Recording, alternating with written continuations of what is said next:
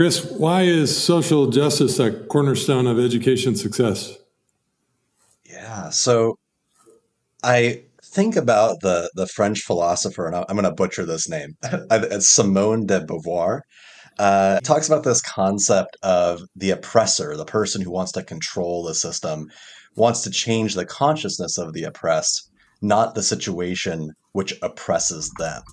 So for us, the reason why we want to switch towards social justice as a cornerstone to educational success is we want to ensure that those who don't have power have the capacity to have power and make change. So a big part of the work that we do at Human Restoration Project is incorporating not only the historical philosophy of progressive education, but also consider things like dismantling the carceral network, promoting LGBTQIA plus folks, representing Black Lives Matter, etc., to ensure that everyone is valued in the classroom. You're listening to the Getting Smart podcast. I'm Tom Vander Ark, and today I'm joined by Chris McNutt and Nick Covington. They're two leaders of the Human Restoration Project. It's an initiative aiming at transforming school systems towards human-centered policies that promote well-being and powerful learning. Welcome, guys. Thank you. Yeah, glad to be here, Tom. Thanks for having us. Nick, I love your T-shirt, Humanize Education. What does that mean? Yeah. At the Human Restoration Project, we basically have taken that history of progressive education, that goes back all the way through early reformers like John Dewey, and tried to connect that to a concrete system of values that we can build progressive practices around. So for us, those values mean that every learning is rooted rather in purpose finding and community relevance. Chris had already referenced the social justice as the cornerstone to educational success. Dehumanizing practices do not belong in school, and that learners are respectful toward each other's innate human worth. So we view the last 2 decades of top-down ed reform as widely having been a failure precisely for the reason that it had not invested in teachers as professionals and instead decided to put test scores above, say, purpose finding and student well-being. And as a result, we've seen a decade of flat test scores while we've had a growing mental health crisis. So we want to flip the script and kind of ask, what would a better world or a better education system look like, even if it didn't raise test scores? How can we, improve student health and well-being? How can we build stronger connections to the community around them? How can we, again, to Chris's point about social justice, also help change the environment that students are graduating our schools into to make sure that they're humane environments as well. So looking at workplace policies, economic equality, the prison industrial complex. The schools are a microcosm of society at large, so we need to consider them as such. Chris, you have a beautiful design framework behind the Human Restoration Project, and Nick mentioned a few of those elements. But before we dive into that framework, what's the backstory? Where did Human Restoration Project come from? What does that name mean to you? And then just a little background on the intellectual framework that you've built here. Yeah. So Human Restoration Project was incorporated as a nonprofit in early 2020. I started it with a buddy of mine kind of as just a random thing to do out of frustration with the school system. I was a teacher for 8 years. I taught digital design and social studies at a public high school. And day in, day out, I felt like something was wrong. Like I was going through the motions at work, and I came across all this different research surrounding things like ungrading and restorative justice and purpose finding. And I didn't feel like I had the proper tools to make that happen. So I did some research, started reading some books, and began to develop out the Human Restoration Project as a way to share out progressive education for, regular people. I think a lot of times when we think about progressive education, we think about maybe theory or high level pedagogy or kind of ivory tower type stuff. But it's something that you can incorporate beyond the Montessori's and Reggio Emilia's, et cetera. It's something that can happen in public schools. So over time, we've developed that into this framework. In 2020, when we incorporated as a nonprofit, we brought in Nick. And Nick and I, along with a few volunteers, run the organization. That theory is heavily developed by folks like John Dewey into critical pedagogy, so like Freire, Darder, and Giroux, as well as incorporating more social justice frameworks through folks like I think like Linda Darling Hammond, Bell Hooks, Jonathan Kozol, etc. So it's incorporated through a bunch of different degrees of educational theory and practice in order to think deeply about specifically systems-based thinking. So our organization is differentiated by the fact that instead of focusing on certain lesson plans or something that you would do day to day, we look at underlying issues within the school system that transform one's practice. For example, if I go in day to day and I teach about social justice, but I give people grades, I am still ranking and filing them. I am still kind of enacting my power as a teacher, and I'm judging kids. We know based around the research of grades that it is harmful and it causes stress and anxiety. And ultimately, any kid who gets their report card halfway through the year and has an F is not miraculously like, oh, geez, I'm gonna go ahead and fix that. No, they collapse and they tend to be pushed out of school. So our goal is to look at those underlying systems and offer teachers the framework to fix them. Nick, before we dive into the framework, like what do you guys do? Give us bullet points on the sort of initiatives of the Human Restoration Project. Yeah, certainly. So before, I guess, June of just this year, Chris and I were both full-time classroom teachers. I taught social studies here in Iowa for 10 years. And so we both have shifted now full-time into doing the Human Restoration Project, which really has expanded the scope of our work. So let's talk about what we're doing right now. So right now we're developing an interdisciplinary curriculum for our partners at the Holistic Think Tank, which is sort of a progressive education group actually based in Poland. And we had won a grant with them to develop a curriculum based on a set of interdisciplinary standards that they developed with their team and with their researchers. And we're one of 3 groups currently working on developing that interdisciplinary subject curriculum. So we're taking some standards, say, around, aesthetic competencies and entrepreneurship and some things that kind of have roots, again, across all disciplinary silos, and really building a modular curriculum that can either be used as as an advisory or a homeroom kind of context, or you could build it out into a full-fledged curriculum over the course of a semester or even a year. So we're currently working on that, and that'll be available freely, hopefully this fall. We have also got a Human Restoration Project podcast, a biweekly podcast where we talk to leaders that are doing awesome progressive work, or academics who are, laying the groundwork and the research basis and the theory for action around those things, and also just talking to people about their educational experiences. We'll have episodes coming up here with Nick Sousanis, who is a comic book artist and kind of has written a groundbreaking work in his work on flattening. Also talking to a labor organizer, Kim Kelly, who's written for Teen Vogue and for Vice magazine about her book, Fight Like Hell, about the history of the labor movement.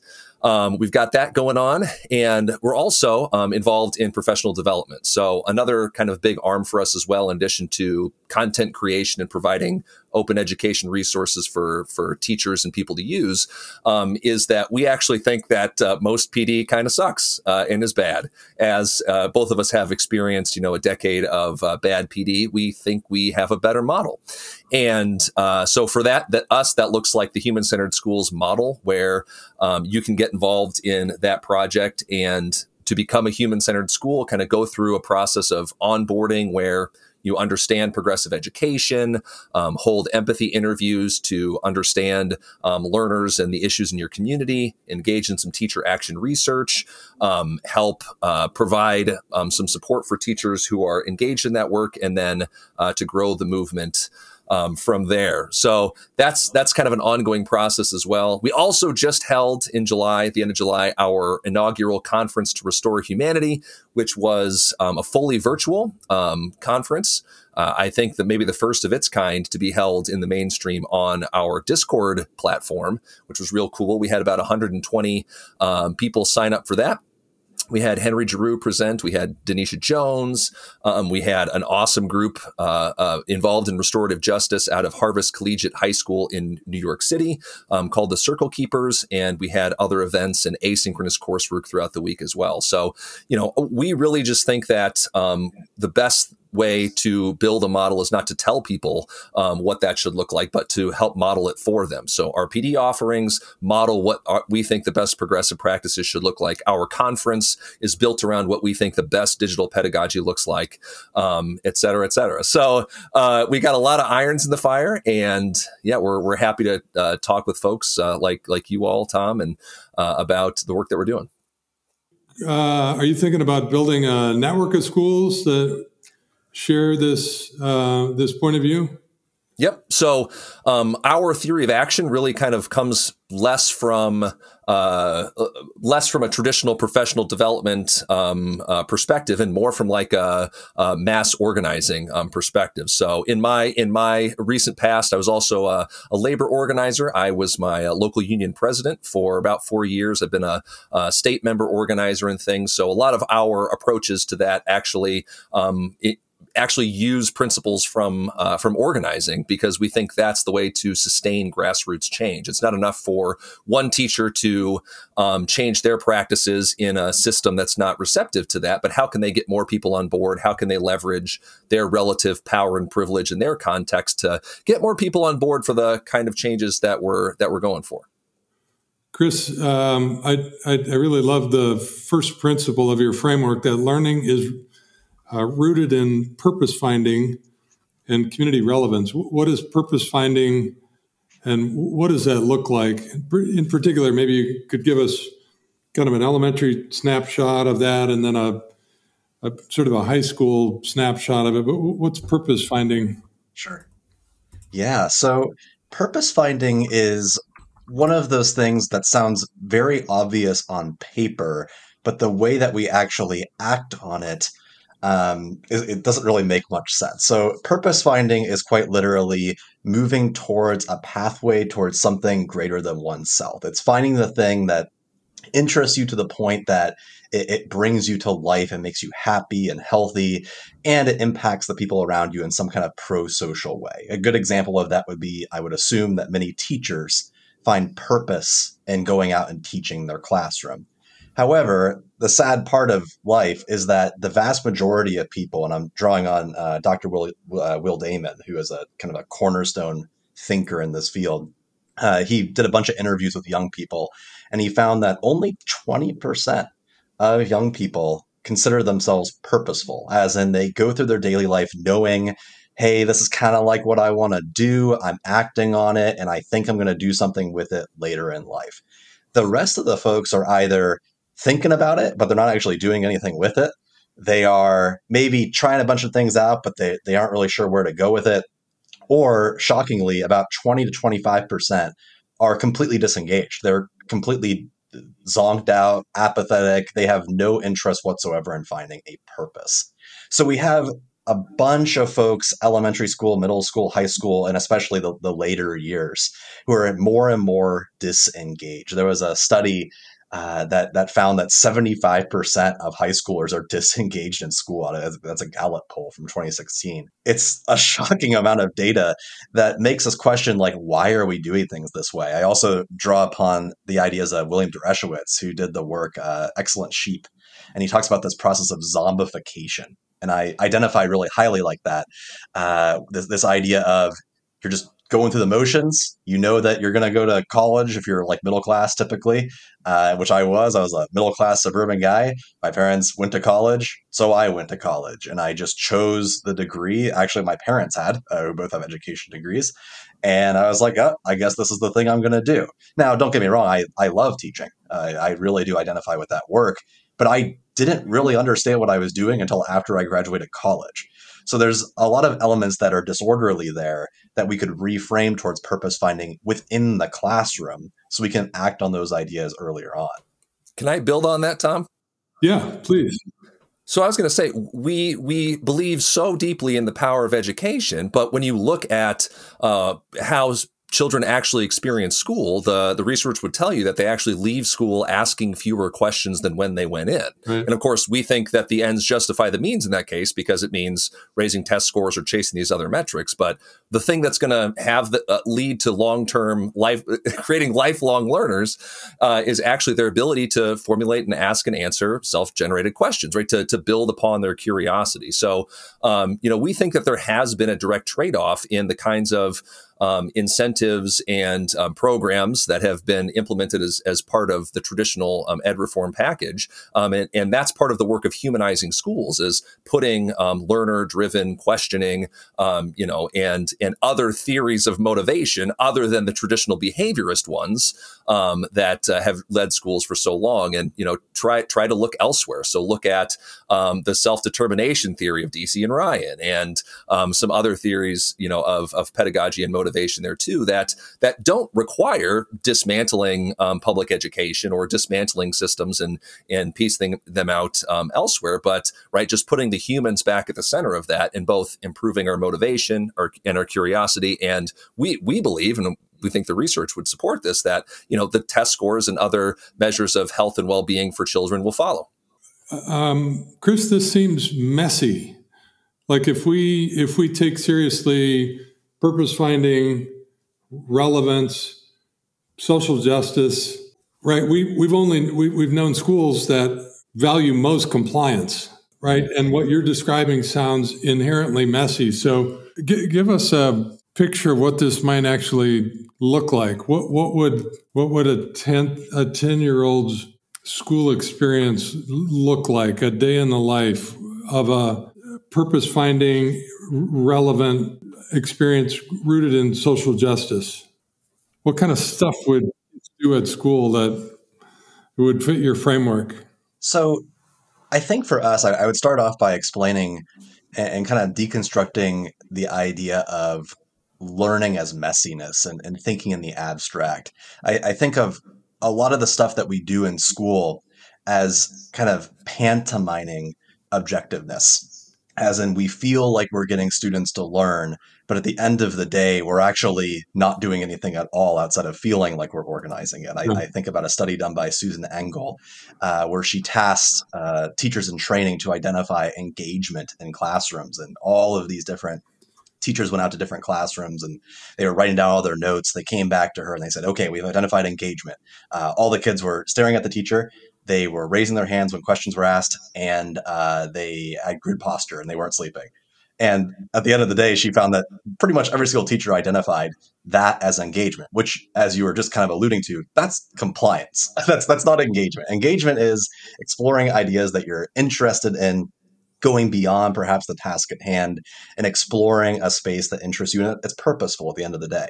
So in terms of what this would look like for a 10-year-old, we have research, data, and teachers practicing this now. It's not like this is an idea that just exists like in a dream state. So what this would look like is, for example, operating a challenge. Maybe you're a teacher who really embraces the UN Sustainable Development Goals, and your community is impacted by climate change, which is a pretty mainstream problem no matter where you're at. Perhaps you take an experiential journey, you take the kids out and you go visit a space where maybe there's a drought or flooding or something of that nature, and you talk about it with the local community. They learn from community experts. Maybe some of their families are impacted by it or work there, etc. So you connect with all those different people, you connect to the community. You then take those kids back to the classroom and you have a task like, hey, how are you going to help out? And everyone figures out in their own way what the best way to meet that challenge is. You might have some kids who embrace art and maybe kind of go like the culture route and try to find like a way to give back to the community or raise awareness through art. Or perhaps you have people that take on the challenge in a more like literal way, where they are doing some kind of research task. It always shocks me what young people can do when you give them the space and support to help them go through that process, no matter how old they are. I've been fortunate to be able to visit many like expositions of learning in elementary and middle schools. And there are things that 9 and 10-year-olds do that honestly go beyond what many high schoolers, I feel, would feel like they're capable of because of just childlike imagination, but also just freedom to explore. So that incorporates all those elements. It's both purposeful and community relevant. It tacks on social justice because there's no way you could talk about that without talking about who's impacted the most and who's not impacted, et cetera. And it gives people the space to recognize their value as a human being.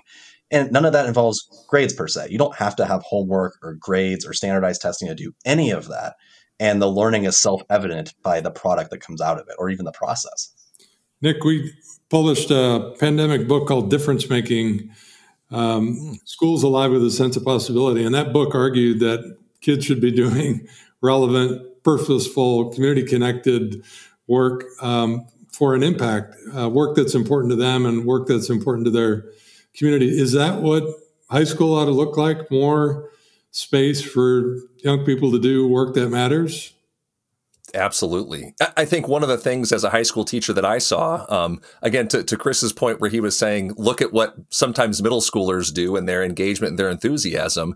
I always was of the opinion that like your last year of high school should just be the capstone where that is what you're doing. You are half in one world and half in the other, half in the world of school, and then half in the rest of your life outside of it. So I really think that it should be that capstone year where you're reflecting on, the last, say, 11 or 12 years of your high school career. And then, right, what are you building for the next generation? How are you building that bridge to that world outside of school? What kind of connections are you making that are going to help not just support you, but then make either your school community better, that are going to improve the experience for everybody else in your building and in your district? Or what are you doing that's going to address an issue in your area, instead of just viewing your high school experience as, I don't know, a collection of test scores that at the end of the day just show that, you might have put your butt in a seat and you might have showed up on the day of the test. But we also know what's the saying, right? D's get degrees. You can graduate with a C and not be particularly engaged. So again, if we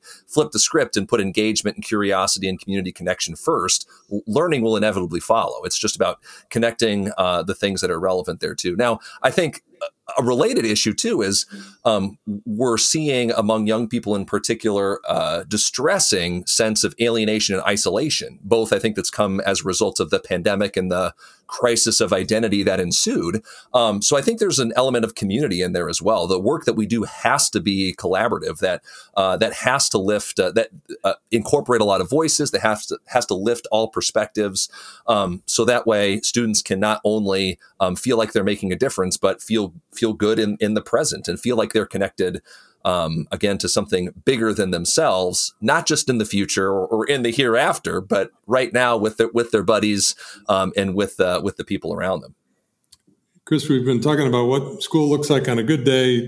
Your framework also says that we should stop and dehumanizing practices that do not belong in school.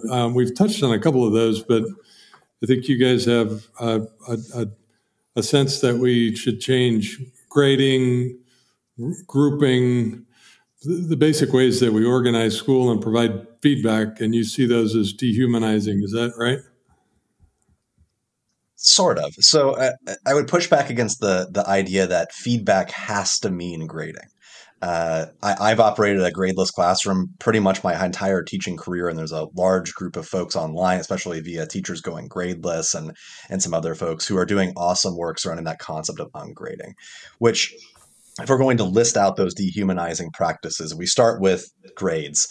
Grades are one of those things that, first off, are not something that's always been there. Grades are a relatively recent addition to the education system in the last 100 years. And so far, they haven't done necessarily what they're meant to do. The idea was supposed to be that it would be a quick way to communicate what someone knows and what someone doesn't know. So that way you can improve upon it in the future with like a quote unquote growth mindset. Well, the issue is that kids who get low grades become more and more disengaged with school. They don't all of a sudden start doing better. They end up doing worse. Meanwhile, kids who get very good grades tend to either continue to get good grades or obsess over them. I was always, I guess, perplexed or worried about students in my class who even though we operated an ungraded class, at halfway through the year, I had to enter a grade, and we negotiated that, etc. And I circumvented the system a little bit. Almost every single kid got an A. So this is not something really to be stressed about. But kids who got all A's would come to me and be like, "You better not give me a B. Like, I can't get a B. If it pops up on the grade book, that's the end." And I'm just like, that's what we're concerned about instead of learning. And there are ways to go around that. We can do feedback driven learning without giving a grade at all. You can do that through negotiating grades. You could do conference based grading, feedback driven grading, portfolio based grading. You can operate an ungraded classroom in an institution that still has grades. And then over time, obviously push back to try to eliminate that altogether. A few other ones, just to name them quickly in terms of dehumanizing practice. Homework, which to me is the easiest, like open and shut book case. Homework just exacerbates inequities. And the research will actually show you that if you give kids more homework, it doesn't necessarily improve what they're learning. In fact, oftentimes it hurts them, especially if they're in an environment where they need to take care of siblings or something that's taking up their time at home. You can just not give homework, and that will solve that problem. Redefining assessment. I think everyone has kind of heard the story around standardized testing. I think it's self-evident at this point. And we went through a pandemic year where a huge number of universities didn't care about test scores and the world didn't collapse and everybody was okay. So we can get rid of that one. A couple other ones. Building strong relationships. Nick and I are both huge critics of the behaviorist movement, which really, at least like nowadays, feels like it's led by the Teach Like a Champion crowd of this idea of you need to control everyone, and the way that you build strong relationships is by almost like robotically managing them. Like you're giving voice to people by cold calling on them instead of just being a person and talking to kids about how they're doing. These are very simple ideas. And finally, this is kind of a strange one for us as it really stands out, but it's something that I think about all the time, which is reforming food systems. The way that we operate food in school makes no sense. And if we're going to have a progressive school system, a human-centered school system that cares about kids, they can't at school eat slob. Like you still have to be able to eat healthy food. There's a really good book on this called The Labor of Lunch by Jennifer Gaddis, who's probably one of my favorite books I've ever read, actually, that talks about why food is the way it is and ways that you can change that. It's actually cheaper to just partner with local farms and feed people, but there's a lot of corporate contracts and stuff that prevent that. So there's a lot of different things that go on in school that really don't make much sense. Nick, the last pillar in humanizing education is really about respecting each individual's dignity. It sounds like culture is really important to you. Is that fair? Yeah, certainly. I think one of the trends that I think we've seen, again, schools as a microcosm of society, is we've seen an increased individualization of, our economy, our society. We're all supposed to be just self-sufficient, independent, rationally ordered economic thinkers. And we know that that's just not the case. And in fact, we kind of believe that kind of system of economic organizing has been incredibly harmful, both to schools and to communities, and has kind of led to some of the fracturing that we've seen more broadly. We're talking a lot here about living in the pandemic world. I think has certainly shined a lens on that, right? Putting our individual wants and desires ahead of, the needs of everybody to survive and thrive in unprecedented times. That's why when we talk about something like self-directed learning, well, that needs to be balanced out by, the fact that we have an obligation to each other as learners in a learning community of students, communities of adults, right? Either as colleagues or as family members, community members, et cetera. So building a culture, I think, is really important. Having students involved in the democratic decision-making process, not just of your classroom, but of your school and of your district, is really important as well. We just talked to somebody yesterday, and they run a school in Pittsburgh where there is a student who actually is a voting board member. So when we were talking to the principal of this institution, he doesn't get a say, in how the board votes. The student actually has voting power over those things over them. Another way that you could do this is just have students collectively design those collective collective commitments for your classroom space.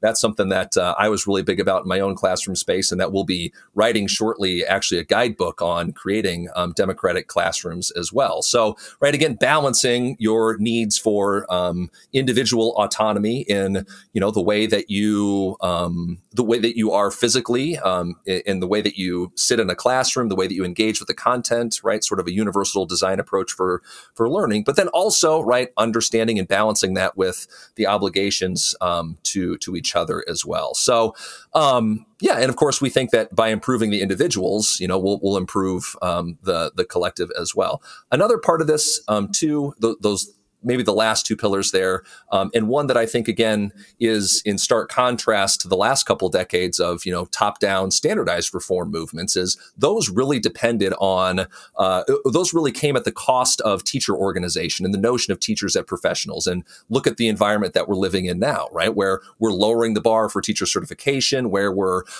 having teacher shortages, where kids in college with a couple of credits can go in and teach your kid's classroom, or members of the military can go in and teach. But right, we think that professionalizing the teaching profession actually helps improve learners as well. So yeah, we want our teachers to be able to negotiate a union contract and get paid a living wage, and can't just be like Uberized gig workers and be replaceable dime a dozen. Because if we believe in community, we believe teachers are as much of that part of that community as well.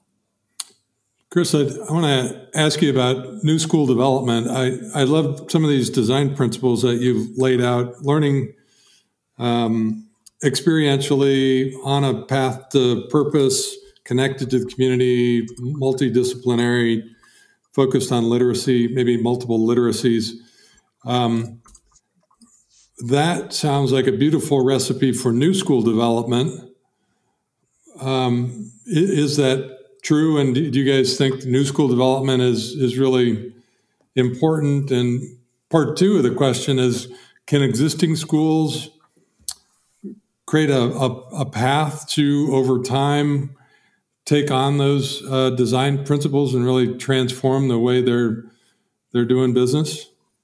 So, two-part question. So, is new school development is that a big part of your impact strategy? I would say yes, and I think that the concern with developing any kind of new school system is that those schools tend to be charters. And we're not an anti-charter organization. We're not folks that believe that like charters shouldn't exist. But we do recognize that, sadly, the way that charter schools work in the United States is that they do tend to defund or somehow hurt public schools around them. Therefore, our work primarily focuses on equipping teachers with changing the schools that they're already in. So, yes, certainly charters that or new schools in general who would look at our work and go like, hey, I want to make a human restoration project, human-centered school. Great. Impact as many people as you can. But in terms of our theory of change and how we want to take this, have this take hold over time, is much preferable that teachers take these tools and expand their own classrooms and do a very much grassroots style movement. Primarily, the reason being is that's what's going to work. We've tried reform measures across the United States to, for example, like through like Race to the Top or No Child Left Behind, to incorporate new types of schooling through different types of metrics and doing a top-down approach to start even new schools. And it hasn't worked.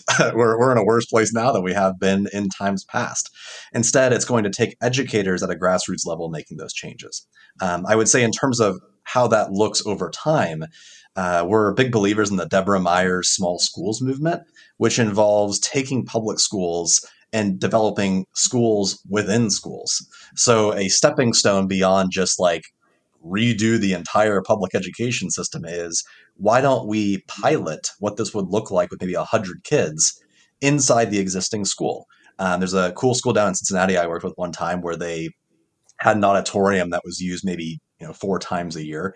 And they decided like, hey, let's prototype a new, more progressive self-directed model in the auditorium space. And they just took about 50 kids or so, and their classes were all in this like subdivided auditorium, and they tried it out.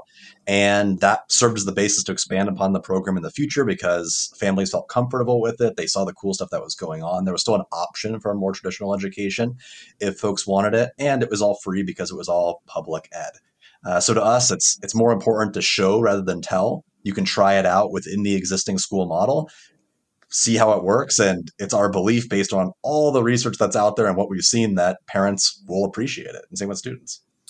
Can I add on to this real quick? Love that. Yeah, Nick, what would you add to that? Start where you are, start small, go fast, let it grow. Yeah. Yeah, well, I would just say 90% of students in the United States attend public schools. So if you're going to affect any amount of change, it's going to have to be in that 90%, right? Charters and private schools serve the difference, and homeschool, and all of that's fine, right? It's part of a healthy, thriving education ecosystem. But right. What we've done with public education in the United States is subvert every other goal that we've ever had for our kids in order to chase higher and higher test scores, right? For the purpose of what? Economic competition, good jobs, a thriving democracy. Do we have those things? So that's where we say, right, what has the last 20 years of ed reform given us? Right, when we've been chasing test scores. Let's try to do something different, right? Let's do it within the existing public school infrastructure, and let's just put students and teachers and communities at the center of it. That's all we're saying, right? That can take a million different shapes, right? We have people in HRP circles who are homeschoolers, right? We have people who, we have board members on our staff who teach at environmental charter schools, right? Chris and I were both public school teachers. So it runs the gamut. But at the end of the day, 90% of kids are in public schools, so that's where this needs to be. Again, we're partial to certain models that are smaller, just because we've been fed as professionals the old John Hattie research that says that class size doesn't really matter, and politicians have drawn on that to tell us the same. But we know that's bull, and we know that kids fall through the cracks, and we know the how much work it takes to build strong, impactful relationships. So, right, what do we have to lose from starting small? That's kind of at the end of the day, what do we have to lose? And Chris McNutt and Nick Covington, they're leaders of the Human Restoration Project. Chris, if people want to learn more, where can they find you? So you can find all of our free resources, podcasts, upcoming event information, anything and everything at humanrestorationproject.org. And all of our socials are at HumResPro, first 3 letters of every word.